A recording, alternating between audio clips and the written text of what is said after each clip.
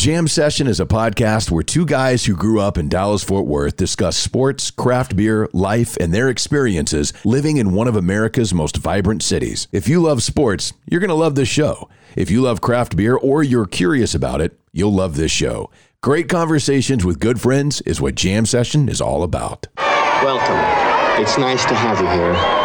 I hope you enjoy it. I think you will. You're listening to the Jam Session Podcast. I was told that I could listen to the radio at a reasonable volume. With Cowboys insider... What's your name? Jean-Jacques Taylor. That's my name. Radio personality and craft beer expert, Matt McLaren. He's a very strange young man. He's an idiot. Comes from upbringing. And now, the Jam Session Podcast. It is indeed Jam Session. Subscribe, rate, and review. Hang out with us for a while, right here on the Jam Session Podcast, sponsored as always by Greening Law, a personal injury law firm in Dallas, Texas. Greening Law fights the legal battle so you have time for healing and renewal. But right now, that moment we've all been waiting for has arrived. Ladies and gentlemen, the radio, the TV, the podcast star, the sexy Jean-Jacques Taylor. What up, Doc? I would be the non-sexy one. It's Matt McLaren. This is Jam Session, the podcast, version 236, asking simply that you prepare to be dazzled. If not entertained. And I think you will be very much so on this version. We got a lot of thoughts about that Dallas Cowboys draft class. It's in the books. The 2022 class is official. The Mavs start the playoffs. The Stars start the playoffs. Some dude has fathered 47 children. All of that on the podcast. Wasn't me. I hope not. Good I just want to Lord. clear up all rumor and innuendo. Man, I'm surprised you could do that without having suffered some sort of an injury. You know, and maybe you did this weekend. You were standing in line somewhere and a ceiling tile fell off and landed on your head. And you're like, what the hell? What am I supposed to do? Well, you're supposed to call Greening Law. And it's Robert Greening, his team, the Green Team at Greening Law. They handle all of that, man. Car accidents, malpractice, injuries on businesses, on the premises of businesses. They become your fierce legal competitor against the insurance companies.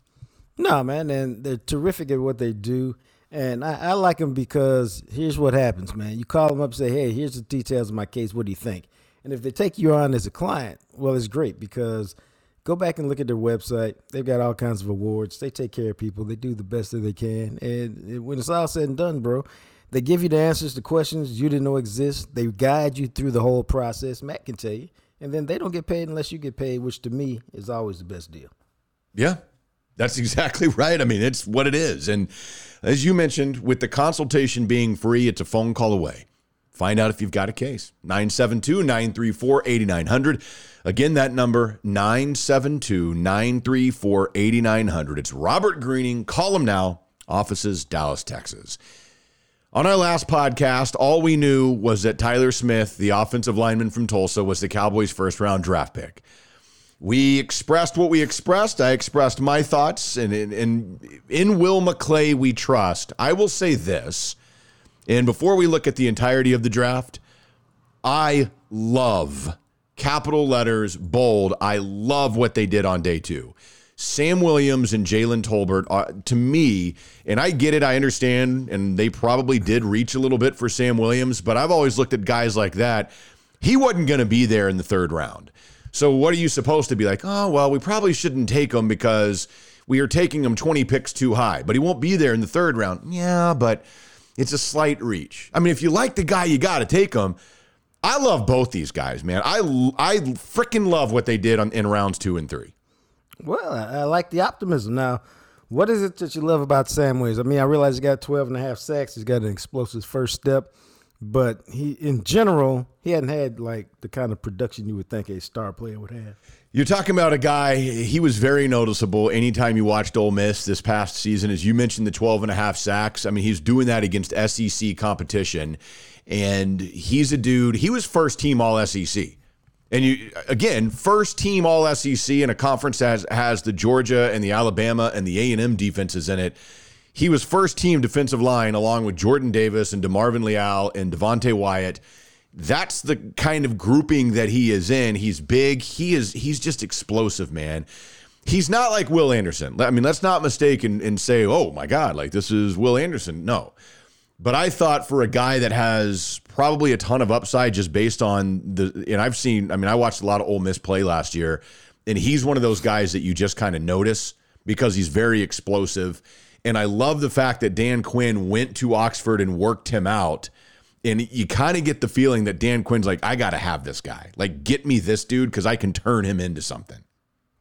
Yeah, I mean, that makes sense. He's got all the tools. They needed a pass rusher since they didn't re-sign Randy Gregory because they'd rather have Dorrance Armstrong and one of the safeties.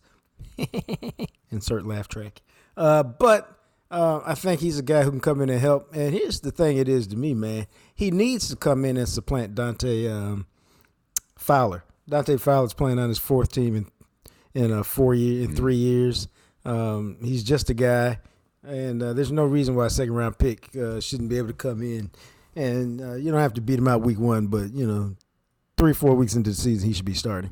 Yeah, and then their third-round pick, Jalen Tolbert, is a dude who can fly, man. He is a deep threat. He is Cedric Wilson, but I think he might be better. We're talking about a guy, and again, it's South Alabama. It's Sun Belt Conference. But I will say, if you're going to be drafted and you're going to play in the Sun Belt Conference, you better dominate that thing, man. And he did. Right? I mean, this guy averaged 18 yards a catch. Now, normally when you see guys that average 18 yards a catch, they're like, oh, he had 20 catches or he had 22 catches. He averaged 18 yards a catch on 82 catches. Doesn't get a whole lot better than that for a guy who's making plays on a regular basis. And we all know, if you're playing in South Alabama, they know the ball's coming your way. And so they still weren't able to stop it. That, to me, is pretty impressive. I thought it was interesting that the Cowboys asked Dak to talk to him before the draft. I did too, man. I think I've heard, one of the all-time stories is when I think Aikman I think he may have even worked out David LaFleur a little bit way back in the day. Then the Cowboys took him with the 21st, took him in the first round. And when it didn't work out, it was like, oh, the guy Troy picked out, wasn't any good. And so Troy was like, what are you talking about? They asked me to do a few passes. I did that. He wasn't my pick. I was just helping out the organization. Yeah. So it's always funny when you got the quarterback involved. But I guess Dak liked what he heard because they took him. I guess, man. But again, you were talking about a guy. There are only 3 players in the country that caught more than 70 passes and averaged 18 yards or more a catch. One of those, obviously, Jalen Tolbert. Another one was Jameson Williams. Now, I'm not saying this guy is Jameson Williams because he did it at Alabama. A lot of people thought before he got hurt he'd be the best receiver. But that's the type of production that he got at the Sun Belt level. He averaged 122 yards a game. 7 out of the 12 games he had last year, he had over 100 yards. And 2 others, he had 94 and 95 yards receiving. And again, you look at it, the 2 best teams they played all season at South Alabama, they played 16th ranked Louisiana Lafayette. He put 6 for 143 on them. Then he played against Tennessee, the Volunteers, like an SEC team. And I get it, Tennessee's defense is not Georgia or Alabama. It's still an SEC defense. He put up 7 for 143 on Tennessee. This dude's a baller, man. When they took him, I was like, oh, this is, I just love it. I cannot express to you how excited I am about these 2 guys. Well, you sound excited, and this is good because you had your Debbie Downer act going after the first round. I did. You're right. But I think in general they got pretty good reviews from the people who are supposed to know this for the draft because they got good value. Now, the Cowboys are always willing to tell you when they took somebody above board, and a lot of the guys that they took, they had ranked higher. Yeah. So even though it's not a lot of big names in this class and it's not a sexy class, perhaps it's a class that will turn out to be far better than we thought. Well, again, you look at it and it's like, okay, they got what they needed, right? They got 2 offensive linemen. They got 2 defensive linemen, 2 linebackers, a cornerback, a tight end, and a wide receiver. They needed all those. Now, we can listen to whatever the Cowboys, look, they're not stupid even though they think we are, and they like to go on their post-draft press, go, we don't have any musts. No, these were just, you drafted positions of need. You needed these guys, and right. I think the collective group of what it is, I like this class. Obviously, they're not all going to turn out. They got some interesting guys in this class. Damone Clark, man, at later in the draft is a dude who's injured. But again, we are talking about an all-SEC first-team linebacker out of LSU. You know, the other two All-SEC first-team linebackers, Nakobe Dean and Will Anderson. I mean, that's the level of production that he had. I was going to say, not a bad group to have your name associated with. Yeah, man. So I think there's a lot of reasons for excitement here. And it's you try to temper it, but at the same time, I mean, you can make a case when you kind of go through this list. You know, I'm not going to sit here and say that I know a freaking thing about the other offensive lineman they took, the North Dakota kid, Matt Waletzko. Never heard of him in my life until they drafted him. Don't know. Is he going to turn into anything? Maybe he will. Maybe he won't. He's a 5th-round guy. Maybe you get lucky and you hit on a dude who can at least be a rotational piece for you when one of the starters has to miss a few snaps. Right. But, you know, I think Damone is the same way in terms of they took a chance on a guy who's a really good player. Mm-hmm. See if he can recover from that neck fusion. Although, you know, Leighton Vander Esch had something similar and hasn't had any issues. Just anytime a cat has, you know, spinal fusion, and you're talking about NFL and you're talking about linebacker, I got to be like, I don't really expect you to do anything. Yeah, and you never know. And that's the thing. Again, like first-team All-SEC, well, then why was he available in the 5th round? Because of that. And it's very, very likely that he starts the season on the PUP list and will miss a chunk of the season. So we'll see how it goes for him. John Ridgeway, the nose tackle out of Arkansas, is just a beast of a human being. I mean, he's a space eater. But again, he's a 5th-round guy. It's interesting to me, that's only the 3rd time in Cowboys history they've drafted a player out of Arkansas, and just the 2nd time since Jerry Jones has owned the team. I thought it was interesting because they typically have low regard for one technique, a nose tackle, a big guy, a 1st and 2nd down guy. They always want their guys to be much more flexible, have some pass rush ability. So I think if you look at the draft, bro, 2 offensive linemen, 2 defensive linemen, a tight end from Run Happy, Wisconsin. Yeah. Seems to me like they were embarrassed or became self-aware after getting their ass kicked on both sides of the line of scrimmage against San Francisco and said, by hook or by crook, as my mom used to say, we got to get better. Yeah, it does kind of really reek of that. Like, we get it.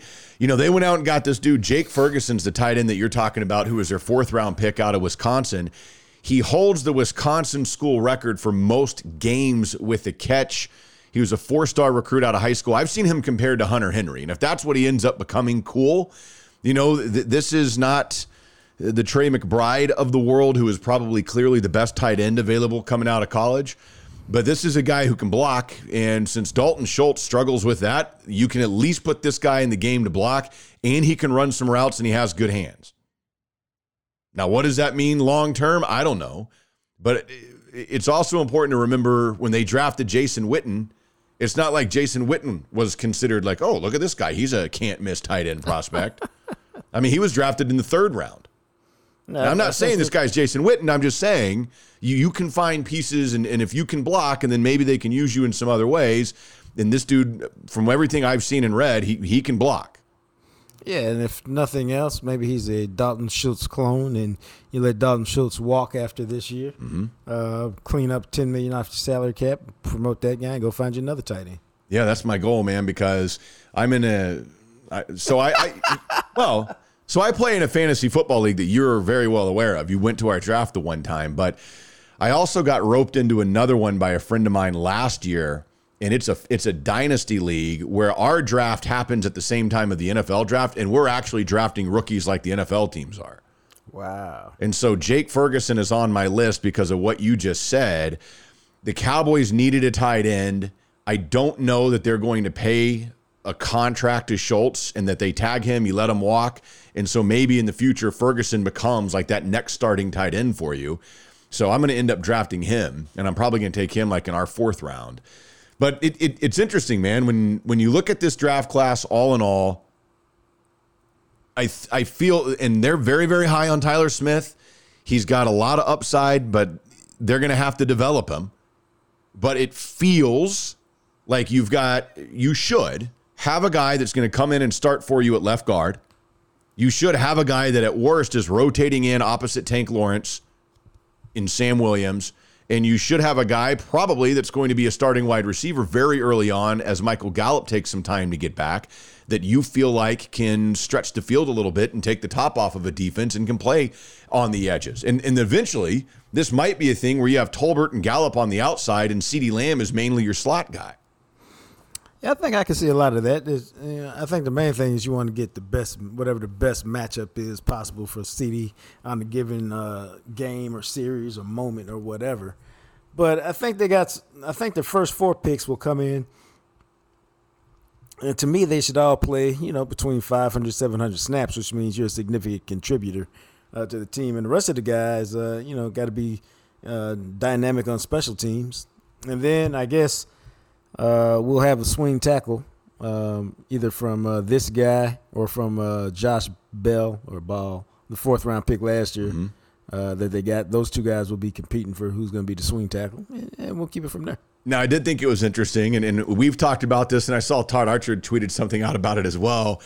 We've talked about, ever since Will McClay's come in, that they like these big Power 5 school guys. They like big school guys. And you look at this draft class, 1st rounder out of Tulsa, 3rd rounder out of South Alabama. Then they get into the 5th round. Their 2 first 5th-round picks, North Dakota and Fresno State. Fresno State via Sacramento State. Right. And I just kind of thought, man, now, granted, their other 5 guys were all big Power 5 guys, but it was interesting that, 4 out of their first 6 picks were all smaller school guys? Trust me, I was noticing that because, as I told you, Will has told me in the past that small school guys typically got to walk on water for me to take a look at them. And, we've all said you can have an outlier, but what you don't want is a team full of outliers. So, this is clearly kind of an outlier draft. But maybe it means those guys are really capable, really good, because we know that's not the way they like to roll. Not at all. So there it is, the Cowboys 2022 draft class. And again, as I said, Tyler Smith, you don't want to have a bust in the 1st round, obviously. Hopefully he develops into what they believe he can be. Like we talked about on our last podcast, you have to give Will McClay the benefit of the doubt. If nothing, he has earned that. And I'm very excited about those 2 dudes they got in rounds 2 and 3. I'm not going to sit here. I'm not that guy that goes, John Ridgeway in the 5th round was an unbelievable steal. I can't believe he was there.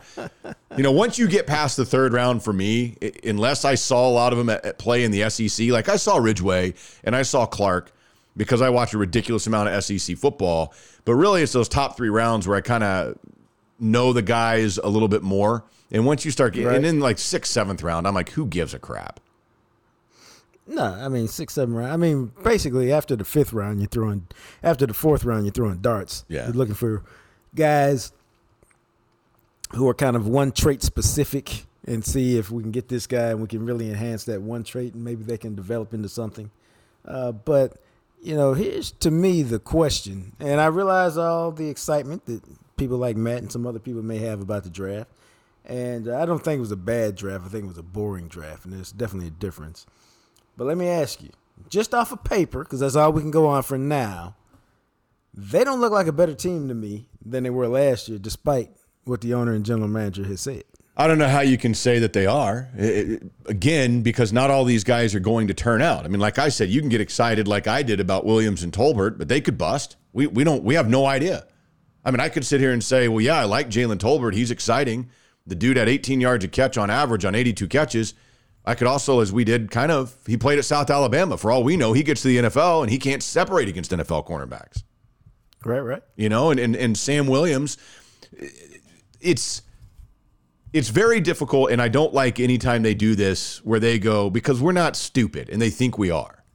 You're not having all 9 of these guys making the team. It's not going to happen. And I get you're excited about all these picks, but the reality of it is you had proven commodities, in some cases that were all pro level, multiple-time Pro Bowlers, Amari Cooper. In some cases, guys that you wanted to pay $15 million a year, and Randy Gregory, because you valued him that highly. And so for you to try and act like you're a better team now, when proven talent like that is not here, it's a farce.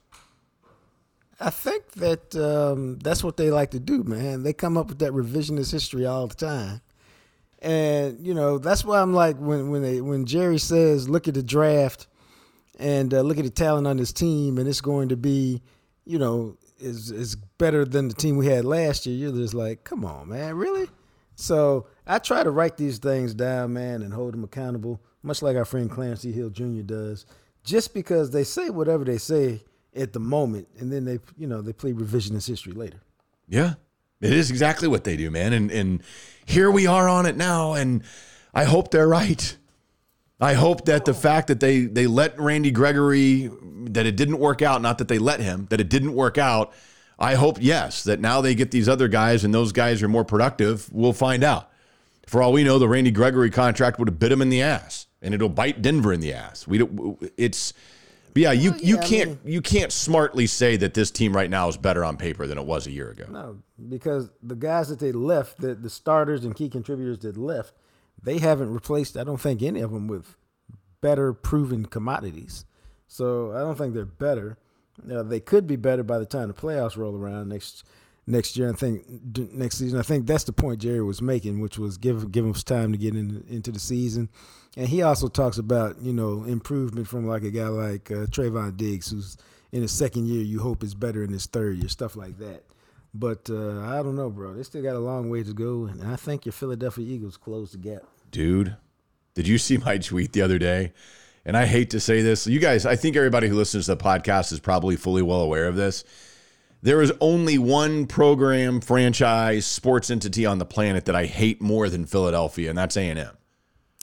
Okay, that's the level of hate I have for the Philadelphia Eagles. I cannot stand them. Sorry, Trey, but most of the 99.9% of their fans are jackasses. I hate the Eagles, and I will tell you this, I love their draft. Dude. I love what they did in this draft. I loved the A.J. Brown trade for them. I love the fact that they got Jordan Davis. And I'm telling you this, I get the injury situation with Nakobe Dean. If you watch Georgia play at all, and I watched them, I think, 10 games last year, Nakobe Dean, out of all the guys on their defense that got drafted, Nakobe Dean was the one that you're like, my God, that dude is everywhere. So even if they have to redshirt him a season, that dude can flat out ball. He's undersized. Well, so was Sam Mills, and so was Zach Thomas. All I know is that when you go watch Georgia from last year, and I'm telling you, Nakobe Dean is the guy who you're just like, holy hell, man. Every time there's a tackle, every time there's a play being made, Nakobe Dean is there. And they got him in the third round. And I think it's just going to be a matter of, I think he's got a pec injury. So at some point, Right. They need to go have surgery and get it fixed. Whenever that is, does it really matter? You either like him and his skill set or you don't. But, a team like the Cowboys, they may have just thought, we can't wait on anybody this year. We got to get guys who can go. We can't take any redshirt guys. It's pretty nuts, man. And then Cam Jurgens. I mean, hell, it's like, oh, Kelsey? Oh, okay, cool. We'll just plug and play. We'll plug and play Cam Jurgens. I mean, it's I hate to say it, I really do, but if I'm an Eagles fan, I'm ecstatic about our draft. I think no NFC East team has repeated since the Eagles in 03-04. And I think they've got a great chance to knock off Dallas now. Dallas has an edge at quarterback. But, adding A.J. Brown, the receivers, to Devontae Smith now, and what they've done in the draft to fix the run defense or improve it, and Dean, I'd say they're about neck and neck right now, bro. Yeah, and you got to like Washington. If Dotson, and I wasn't huge on Dotson, but if Dotson, he doesn't have to be a number one. If he can just be a great compliment to Terry McLaurin and give them somebody else to throw the football to, all of a sudden you're helping Carson Wentz. And then what do? They go out and they add to their Alabama defense with Fedarian Mathis on the defensive line. And then Washington in the third round goes and gets Brian Robinson, the running back from Alabama. And Antonio Gibson, who was one of the best running backs in the NFL last year, he has got an injury history or misses games here and there. Robinson's that type of guy who can play all three downs. If you need to spell Gibson a little bit and bring Robinson in, you can. I like what Washington did. And then he even taken Sam Howell, which is interesting because there has not been a fifth-round quarterback in the seven-round era who has done jack shit. I mean, we're talking A.J. Feely and John Skelton are the best fifth-round quarterbacks. Generally speaking, if you're a fifth-rounder, the guy's got to get hurt in front of you, and you're hoping to God you get enough time to show what you can do. But right. Sam Howell was a guy who many people thought coming into 2021, the football season, that Sam Howell would be a first-round draft pick, and they got him in the 5th round, so we'll see. But why did he slide so much? Man, nobody liked these guys. And I don't know what it was. Sam Howell and Spencer Rattler came into the season as the presumptive Heisman Trophy favorites. And if you'll remember, like in the very beginning of the season, like leading up last year, it was Spencer Rattler, Sam Howell probably go top 5 in the NFL draft. Then the season plays out. Howell did not have a good season whatsoever. He lost a lot of weapons last year at North Carolina, and I think people just didn't realize the impact that would have on their entire offense. Right. And then you look at Spencer Rattler getting benched in the Texas OU game and never got on the field again, basically. And it's just interesting to see that. And this whole quarterback class was weird. It's weird that Kenny Pickett went, and we did not see another quarterback go in for forever. I mean, until the 3rd round, when 3 went late in the 3rd round. The last time we only saw one quarterback taken in the first 74 picks or whatever that was 1996, when Tony Banks was the only quarterback taken in the first 84 picks. I think perhaps organizations are getting a little bit smarter. Like it's one of the hardest positions in the world in professional sports, no matter what the sport is, to play. There's a limited number of people who are really good at it. Let's stop trying to convince ourselves that these guys are good at it when they're not. And I think that's what they did this year. They're like, yeah, we could dream a dream and make Howell into this or Malik Willis into that or Desmond Ridder into this. But the reality is they're probably at this level. So let's just keep them there. Yeah, and we've talked about this, more so maybe than any other position in sports. If you miss because of the investment of a first-round quarterback, a guy that because you put him in the 1st round, you've got to put him out there, the money that goes into that, and you got to give him a sample size to see is he the guy or not. If you do it that early and you miss, you've set your franchise back who knows how long. Look at the New York Giants. Yeah. I mean, look at them. I love what they did on their defensive line in the 1st round. If they had a quarterback, they'd have a shot right now. But Daniel Jones is just a guy. And so now they've got to start the quarterback journey once again because they missed with a top 10 pick who probably shouldn't have been a top 10 pick. Yeah, and they declined getting his 5th-year option. So next year's quarterback class is supposed to be one of those strong ones. And we all know Bryce Young and C.J. Stroud are going to be at the top, and they're probably going to be 1-2. I wouldn't be surprised. Okay, let me just ask you this. I'm just asking. Bryce Young, he ain't but like 5'11", 650, right? He's very small, yes. So can he play the NFL game? I mean, I watched Alabama this year, but obviously you not watched them like an NFL scout. Well, I mean, he can make all the throws. But again, and this was one of the knocks on Tua coming out, is it sometimes can be difficult because he doesn't have a lot of tight windows to throw into because their receivers.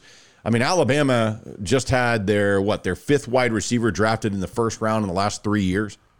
Right. So these guys that are coming in, one thing about Bryce Young last year that really jumped off is his ability to navigate the line of scrimmage. He's very Russell Wilson-ish to me. Right. Where he's kind of a smaller guy. He's 5'11", he's probably 180, maybe 185. Right. But his ability to move laterally, like he can escape the pocket, but he doesn't necessarily just take off and run. Like he will move down the line of scrimmage to buy himself time because their offensive line, they had one of the worst offensive lines in the SEC last year. He was under a lot of pressure and still put up really good numbers, getting hit constantly. Got banged around a lot and was under a lot of pressure. So in that situation, yeah, he's smaller in stature, but to me, he's like a Russell Wilson clone. All right. I was just checking. He's got zip, man. He can throw it. But we'll see. So that's the NFL draft. The quarterback's a little bit of a surprise. The Nakobe Dean fall was a little bit of a surprise. But outside of that, I mean, day 3, it's not like I'm sitting here going, oh, my God, that guy was taken in the 5th round. What? But it's in the books, and we'll see what the Cowboys, we'll get the rookie camp here in the next couple of weeks or whatever, learn a little bit about these guys. Who knows? Nobody thought Micah Parsons was going to turn out to be the next Lawrence Taylor rookie. No, but they had him as their number 1 defensive player on their board. And he had been an impact college player until COVID hit. So, let's compare apples to apples, so to speak. I mean, nobody's thinking that a dude from Tulsa that most of us never heard about until the last few months, who's making a meteoric rise up the draft board, playing an offensive lineman as a new position.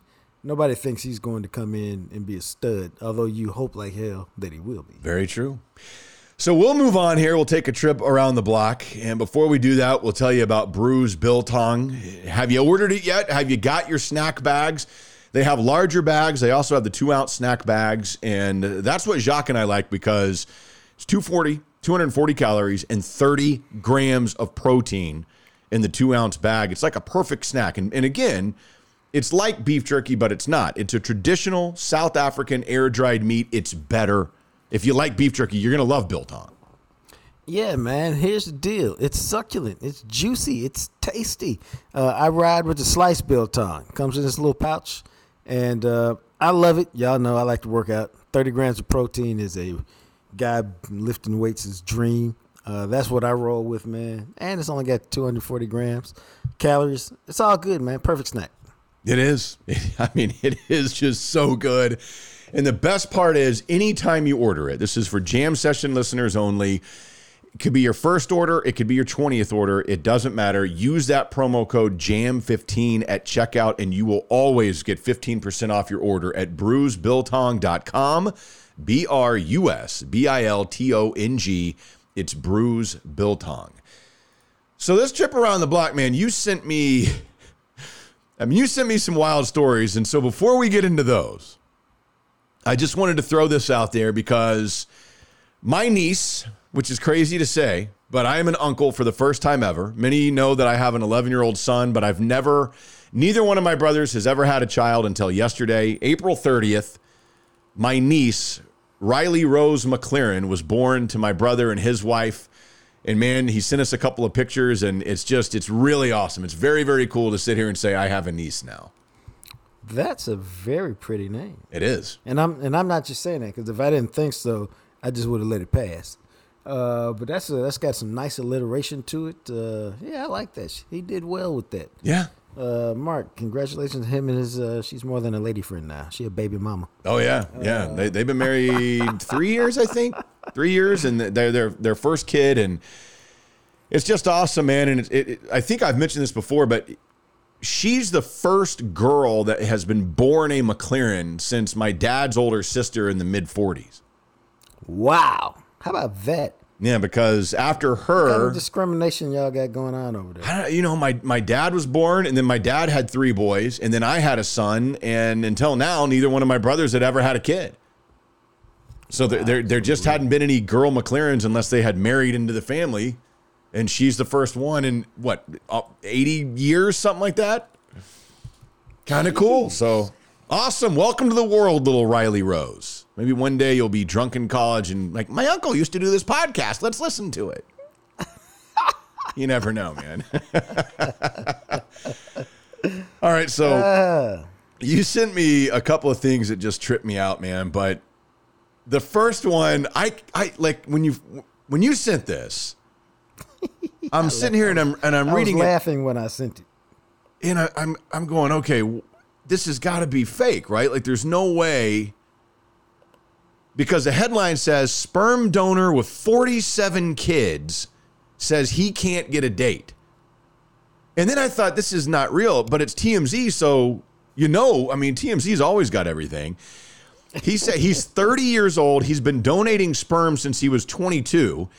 He has 47 biological kids, and there's another 10 on the way. No, I mean, he's not like he's their dad, but he's not their dad. He's not. Yeah, I mean, he's just a donor. He says like a surrogate mother. See, now this is really weird because there's a picture of him, and he is wearing a T-shirt. It says sperm donor and has his Instagram on it. And he says that he's trying. He says 1,000 mothers have hit him up for his man stuff. He's been donating for 8 years. Now he does it for free over social media. And he says that tons of women hit him up on Instagram, but only to seek his swimmers. It's very hard for him, he says, to find a real connection. I mean, This is so weird, dude. The best part about this, he says he's currently on a sperm donation tour around the world, visiting various countries, hoping to donate sperm. I mean, what's his deal, man? I think he just gets off of knowing he's got That's so all weird. these people carrying his DNA around. I guess. I mean, this is really weird, man. I don't know. He says that his secret to not firing blanks is an organic diet, including 18 different supplements and herbs a day, and he does not drink, consume caffeine, cigarettes, or drugs. Doesn't sound like much fun to me. That's why I can't find a date. See, I don't know how okay, so if you met somebody Yeah. and they're like, hey, you know, they've used me and I have 47 biological children, but I don't know. I mean, when I was in college, there was a time I thought about donating some because it pays fairly well. Does it now? What's it pay? I don't remember. I'd have to look it up and see what it is these days. But, you know, you'd have buddies that would be like, oh, yeah, I'm going to go donate platelets or sperm or something like that. No. I've heard about, I've heard platelets, but we called it something else. All right, so here's Plasma or whatever. So this is from a sperm donor website. It says, on average, sperm donors are paid between $100 and $150 per donation visit. So if you go once or twice a week, you can earn, you know, a few $1,000 in a few months. Hell, I don't know why you're not going every day. I mean, so for like a college student, I remember that because we were like, man, if we went like 3 times a week, that'd be like almost an extra $500 or whatever. And you're doing it anyway. Pretty much. I mean, especially, you know. You might as well get paid for it. Yeah, see, and that's the crazy thing. But they say that you can earn up to $1,500 a month. Healthy men between 18 and 39, depending on where you go. But then you got to do it on command. It's like being a porn star. I don't think it's as easy as people think. Yeah, I don't know, man. That might be one of those things where you just go in there, and I don't know how that works. I mean, we've all seen movies. You're in the antiseptic room. You got to turn on the mood light. Yeah. And your soft music. And then you got to look at their rack of movies and magazines or whatever your self-starter kit of choice is and go to work. It's pretty wild. So, yeah, that story, that's true. That is a true story. And then you got to hit the container at the end. That's what they say. Hey, don't think that's some easy task. I don't know, man. I've never donated. Oh, I had to do it once. Did you? It's terrible. Dude, this is the funniest thing of all time. That had to be awkward as hell. I mean, it's a part of life. A lot of people go through this, like when they're trying to conceive and stuff. Check this out. It was never really a big part of my life. I was fortunate enough other people did it for me when I was a teenager. And so it's just it wasn't a big deal. And so because I was older and my wife was older, they were like, oh, we got to do some special tests before you start this conception program. Yeah. I said, all right. And he says, well, yeah, I need a sample from you. I was like, what kind of sample? A sperm sample. I go, how are you going to get that? And he goes, well, you can come up to the office and do it. We've got a room and some magazines, da-da-da-da-da-da.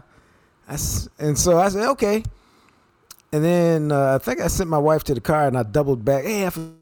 I said, dude, I don't really think, that's not really like what I do. I don't know that I could come up here and do this. What alternative is there? Surely I'm not the only guy who ever told you that. And he goes, well, would it help if your wife was in there with you? I go, no, I think it's just, I just ain't going to be able to get down like that. I really don't think so. Huh.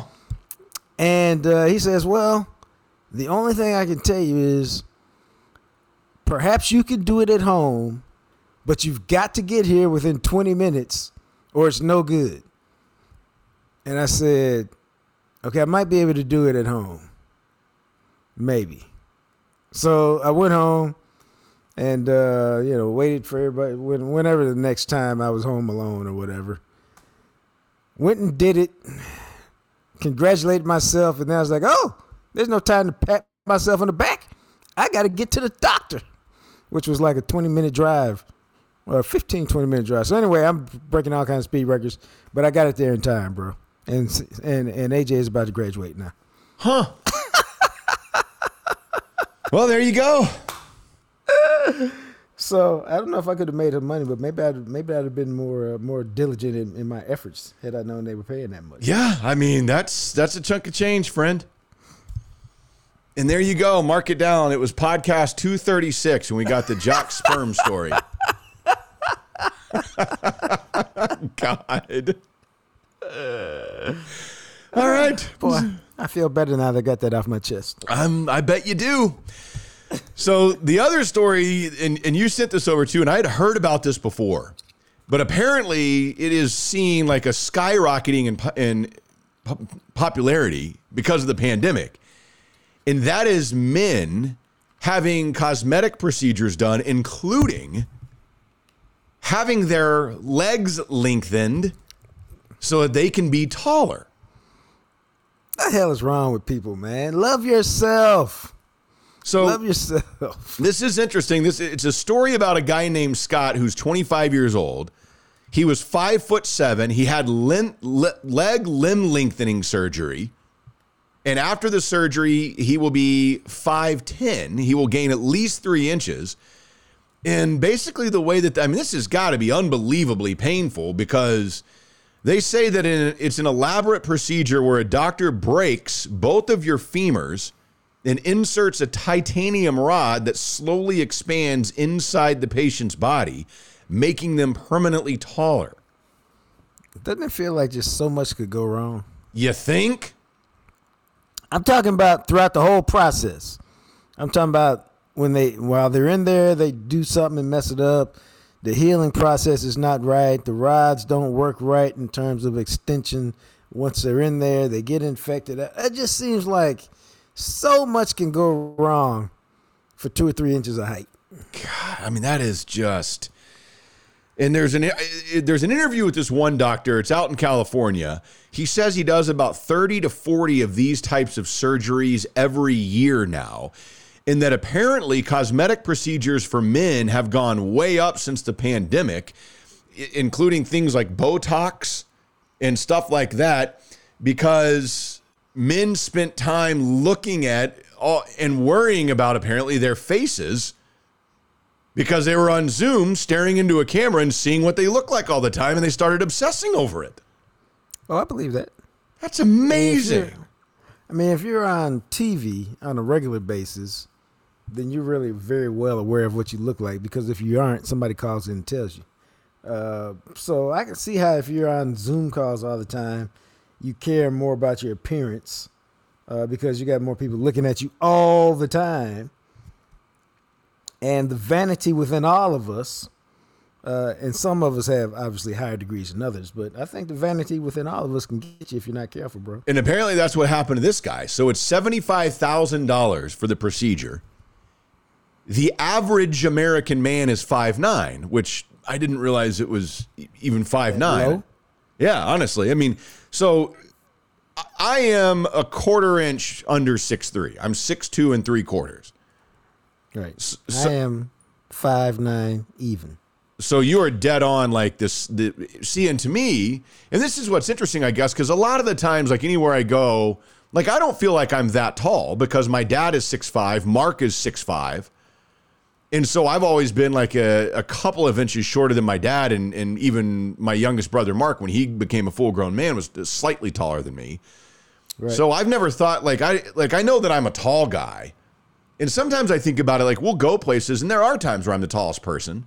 But I'm not, to me, I'm not that tall, like 6'7" or something.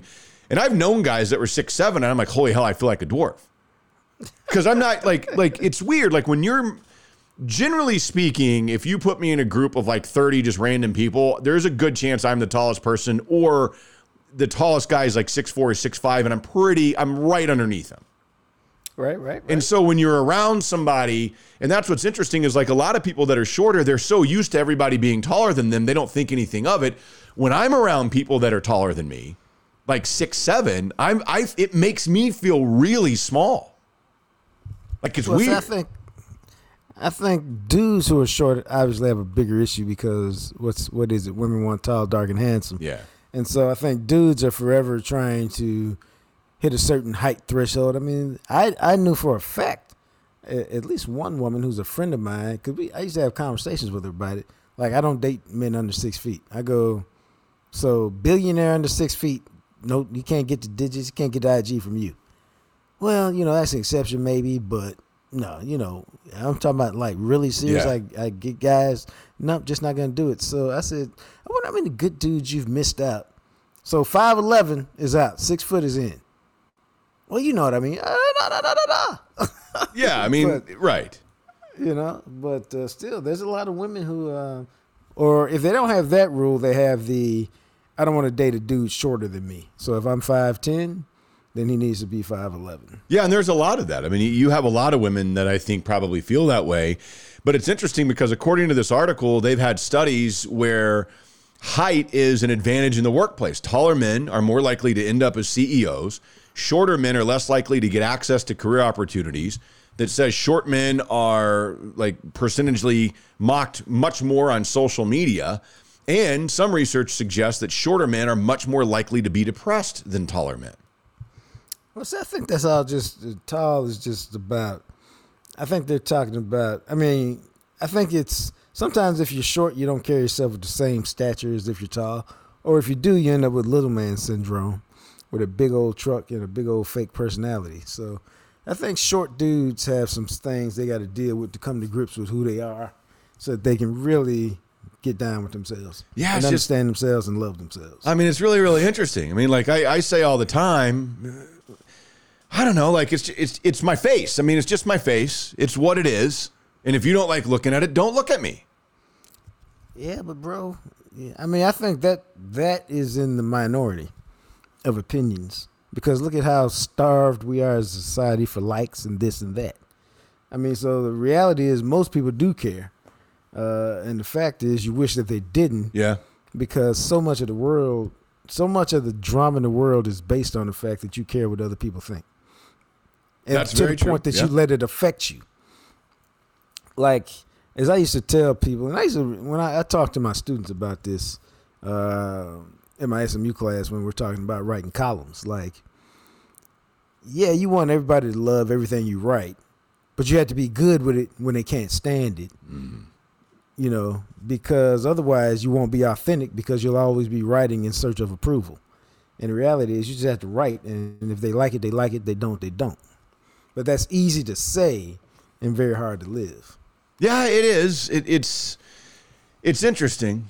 That's one of those things the money and the pain and the time to just add 3 inches to go from 5'7" to 5'10". And I don't know. It's interesting. It doesn't seem like a lot. Like the difference in that, it feels like to me, would you even notice? I guess you would. I don't know.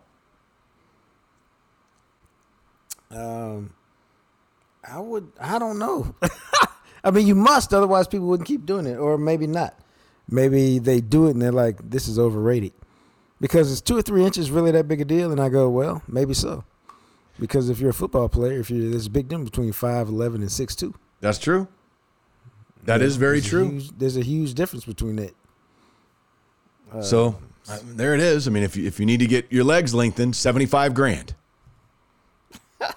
And they'll just break your femurs and insert a rod, and over time you'll grow and it'll be great. And then you can be a little bit taller and you'll wish you were a baller. Remember that song? Dude, you went way back to that. I did. All right, we got to talk a little Mavs and Stars here. And before we do that, we should mention to you Freeway Tire Shop, of course. If you haven't had your car serviced over at JR's shop, Freeway Tire Shop, you're doing it wrong. You just flat out actually know what you're doing is you're dropping it off and you're hoping when you pick it up that they didn't screw you over, and you're nervous about it and you don't want to admit it, because we all have that feeling. You're like, well, I hope they're right when they call and say something's wrong. The cool thing with JR is, he'll just flat out tell you, here's what it is, here's how much it costs, here's what I can do for you.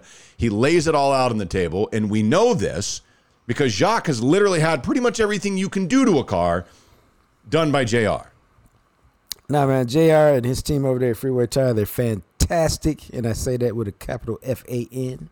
But hey, man, I ride with JR because I've been able to trust him from the start. And I trust him to diagnose what's wrong with the car. That's the first problem. I don't want to keep bringing it back because we keep fixing stuff, and that's not really the stuff that's wrong. Can you diagnose the problem, man? Then can you use quality parts to fix it?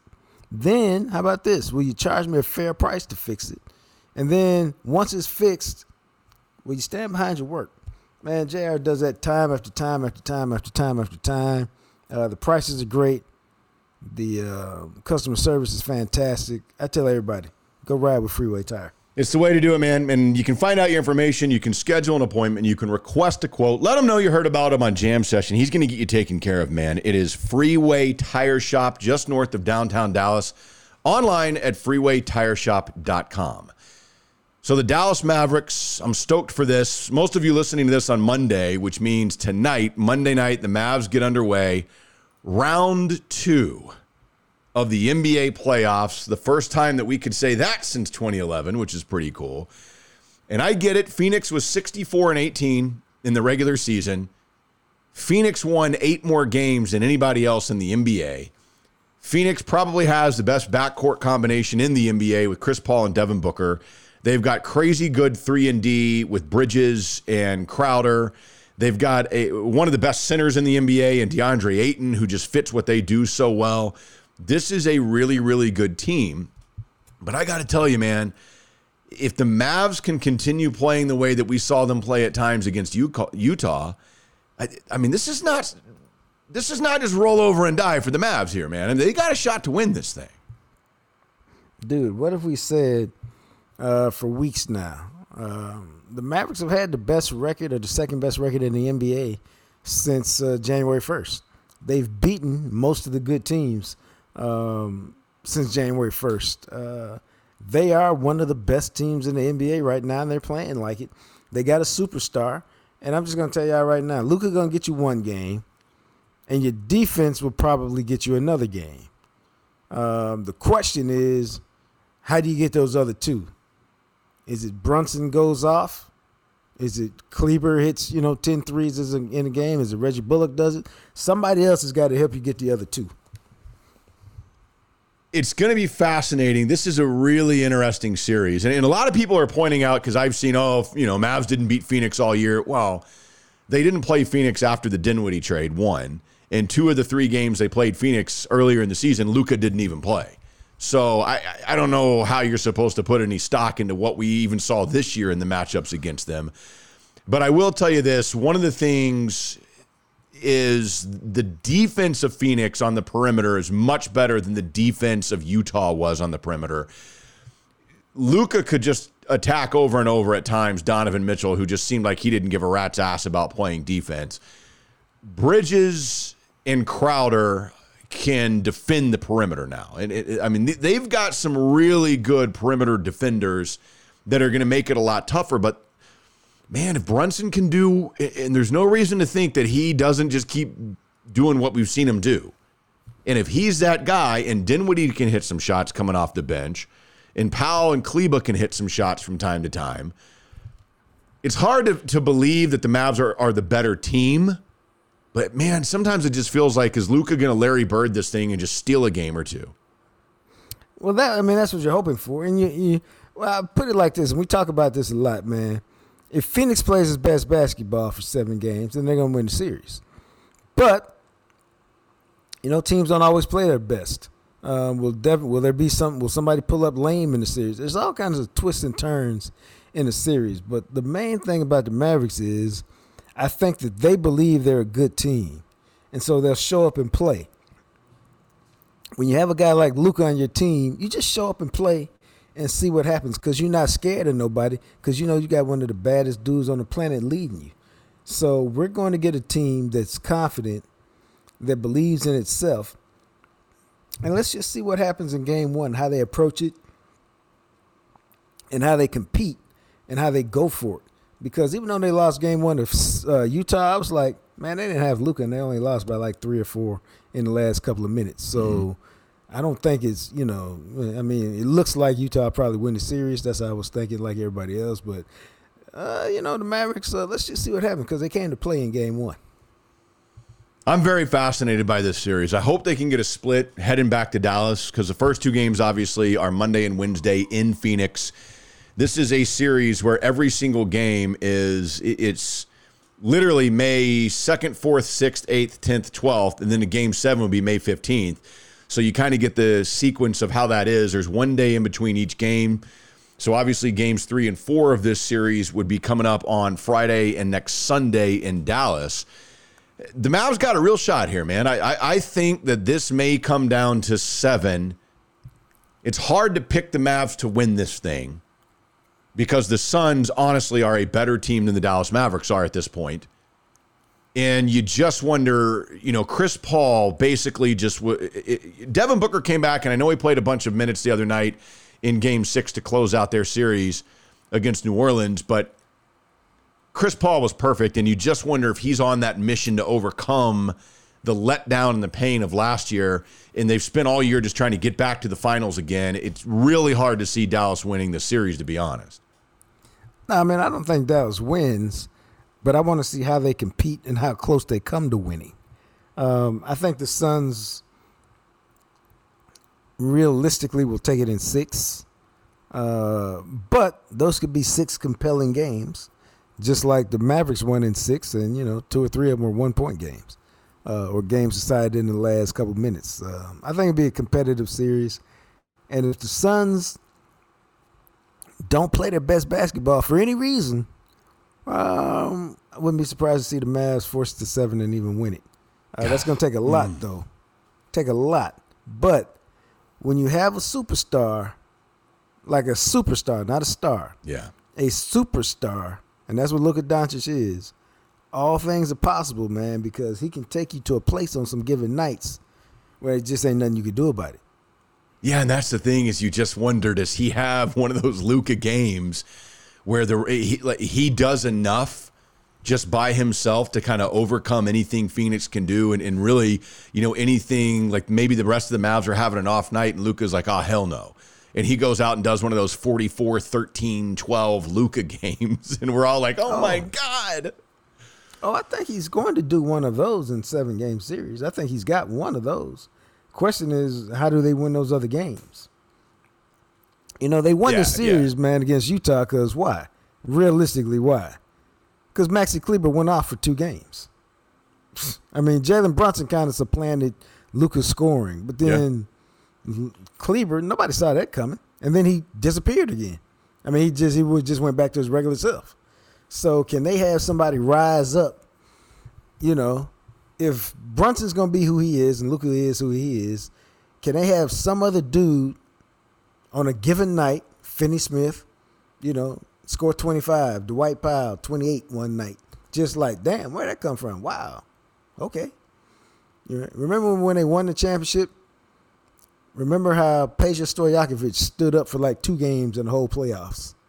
One of them was game 4 against the Lakers, where he had like 6 threes in the first half. Everybody remembers Jet Terry. Stojakovic was just as good that day. Or the first game of the Lakers series where Corey Brewer showed up and scored like 10 points in the fourth quarter and had a key steal and a layup. And like, we never heard from Corey Brewer the rest of the playoffs. But he had one moment. Yeah. Well, do they have some guys on their roster who will have one moment to help them win a game and then go back to being their regular selves? Let's hope so, man. Let's hope that Luka's got a couple and that somebody's got what we're talking about, the Corey Brewer level thing, and the Mavs can do this. We'll see. I did think it was interesting. So The Athletic had a preview of all the different series for the second round, and they had each series looked at by an anonymous scout, an anonymous coach from the NBA, and an anonymous NBA executive. The scout in this article picked the Suns in 5. The executive picked the Suns in 7, but the anonymous NBA coach picked the Mavs in 6, and this is part of the reason why he gave, and I thought this was interesting, because he said Dallas gets the advantage when their small ball comes into games. Their scoring becomes a lot better with the three-point line, and the Mavs can match up. Brunson and Doncic playing so well right now, and I think Chris Paul is going to be able to get worn down a little bit like you saw in the New Orleans series with Alvarado guarding him. I think Dallas has bigger defenders that can get into him, and the Mavs can switch between Booker and Paul and create that matchup problem for Phoenix. I like the Mavs in 6. Okay. So, and that's a coach. I mean, again, it doesn't, good to me. Who knows? It could be some rinky-dink coach. I don't know. But it's cool that somebody who does this for a living thinks the Mavs can do this and not just do it, but do it in 6. That'd be badass. God, I don't want to get too. I can't just play the series, man. No, because then you start fantasizing like, holy hell, if you can beat Phoenix, you're in the Western Conference Finals, and then probably against Golden State. Maybe I don't know. Then what if you can get to the NBA Finals? Probably against Milwaukee. I can't see. I just go down and I can't help myself. I get too excited. The other thing that we have, and I'm going to say Suns in 7. I really want the Mavs to win. They finally figured out after 2 years what it takes to get out of the first round. They got that under their belt. It just doesn't feel like they're at a level that you would expect a team playing in the Western Conference Finals to be at yet. I think they've got some pieces, and it seems like they've got the right coach in Jason Kidd, believe it or not. And maybe I'm wrong, but we'll see. The other thing, there's another team from Dallas in the playoffs. How about that? The Dallas Stars somehow, some way made the playoffs. The team that has about one line worth of crap in a goaltender in the last few weeks in Jake Ottinger that has stood on his head. And, you talk about one of their draft. That dude is only 23 years old. He's a former first-round pick of theirs back a few years ago. Finally has developed into that guy for them in between the pipes. But, man, they are playing the Calgary Flames in the first round. Game 1 is in Calgary on Tuesday night. Calgary is a way better team. Just look at the point totals, man. They got 111. The Stars got 98. They were 50-21. Whoo, boy. Well, and the thing of it is, the Stars are a oddly interesting team because they basically are just one line, but that one line is so freaking good that it can steal them some games because they get crazy production out of it. Now you look at Calgary, and Calgary's got, they've got 2 dudes who put up 100-point seasons. They had multiple guys that had 50-point seasons. They've got 20 goal scorers all throughout their lineup with that type of potential. They had 4 guys that scored 35 goals or more. They can score in bunches, and they can do it with more than one line. The Stars are literally Pavelski, Robertson, and Roope Hintz. That's their team. No, I'm serious. So think of it. They all play on the top line. Pavelski had 81 points. Robertson had 79, and Hintz had 72. It was a 23-point drop-off between him and Tyler Seguin, who had 49. Whew. Yeah. Then there's the old man, Jamie Benn with 46 points. Yeah, didn't even score 20 goals. Yeah. This is a one-line team, and they play solid defense. And obviously with Miro, and Klingberg, who's one of the better defensemen, they've got a good defense, and they've got a goaltender who's capable. He's young. Maybe he can steal you a game, but this is honestly, the Flames should win this thing in 5 games. All right, if you'll say we'll get 1, we'll take that for now. It's gonna be hard. I haven't seen the Stars really been able to put it together in terms of a long stretch of consistency. Yeah. Where they could make some real hay in playoffs and win some games. So as I like to say, I don't know why it would start right now. But maybe we'll get lucky. Maybe we do. That would be awesome. But this is not like the run that they went on a couple of years ago in the pandemic where they made the run to the Cup Finals. This team is not as good as that team. And it's quite honestly, it's a little bit of a surprise, and I think a testament to Rick Bowness of his coaching abilities that they even made it into the playoffs. But they did. They're in the playoffs, and playoff hockey is the best kind of hockey. So if you get a chance, and I will say one thing that I like about playoff hockey, Game 1 is on ESPN2. So everybody can watch it. Yeah, I've missed watching the Stars, man. I know some of y'all chuckle, but yeah, I'm a hockey guy. But you just haven't been able to watch them this year. And again, they lack consistency, so they haven't begged you to watch them. They basically were 500 in April with playoffs on the line. And all that tells me is when the times were most tense, they still just couldn't put it together and put a winning streak together. Yeah, so game 1 is on ESPN2. It's Tuesday night at 9 o'clock. Game 2 will be Thursday night at 9 o'clock, and it is on TBS. And then I think games 3 and 4 that are in Dallas are on TNT. One of them's on TNT and one of them's on TBS. I can't remember which is which. But point being, we're all going to get an opportunity to watch some Dallas Stars playoff hockey. Yes, thank you. Which is, and I love when they do it like this. Mavs Monday night, Stars Tuesday. Mavs Wednesday, Stars Thursday. I mean, how great is that for playoffs? It couldn't have lined up any better than that. That means that there's something to watch every day. Yes, sir. So I'm like, Matt, it doesn't really get any better than that. I know, and it's all playoffs. It's all intense.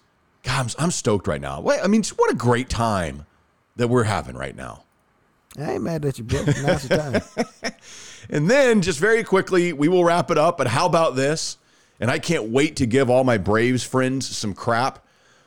The Atlanta Braves, the defending world champions, came into Arlington this weekend, and they took game 1. And the Rangers, I think it was 4 in a row that they had lost at that point. The Rangers won on Saturday 3-1 behind a dominant performance from Dane Dunning. And they are in the top of the 9th right now. They are about to shut it out and win game 3 of this series 7-3. That would move the Rangers to 8-14 on the season and taking 2 out of 3 against the Braves. Nothing wrong with that, man.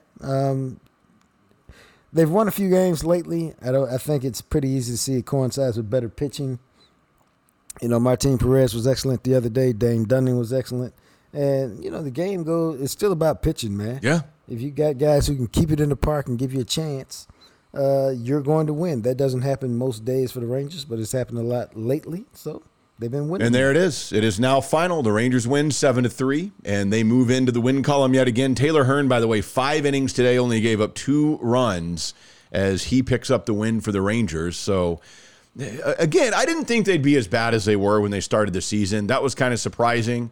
You knew it'd be tough because they lost 3 out of 4 to the Astros, and then they had lost, I think, 5 out of 6 before winning these last 2 against the Braves. Now they'll go out on the road, and they start a trip. They're off on Monday, and they're headed to Philadelphia to start a 3-game series against the Phillies here midweek. So some fun stuff. That was a shutout, too. I mean, it was a sellout. Yeah. How about that? Good. Roof was closed. Sunday home uniforms. Good for the Rangers. Hello, win column, as Mark Holtz used to say. The great Mark Holtz. All right, we'll be back later on in the week. We'll have Todd Archer on our next podcast, get his thoughts on all these Cowboys draft picks and dive a little bit deeper with some of the things that he knows about these guys and conversations he's had. So be looking forward to that. Everybody have a great week, and we'll talk to you soon. Thanks for listening to the Jam Session Podcast. Make sure to find us on Instagram at Jam Session Cast. Of course, you can also find us on Twitter at McMatt Radio and at JJT_journalist. Our podcast is sponsored by Greening Law, a personal injury law firm in Dallas, Texas. Greening Law fights the legal battle so you'll have time for healing and renewal. Give them a call at 972-934-8900. Greening Law Office, Dallas, Texas. As always, thanks to Purple Elephant Music for the music you hear at the end and the beginning of each episode. He, of course, is the radio, TV, and now podcast star, the sexy Jean-Jacques Taylor. And me, I'm just a guy, Matt McLaren. We'll catch you next time right here on the Jam Session Podcast, available everywhere you listen to podcasts.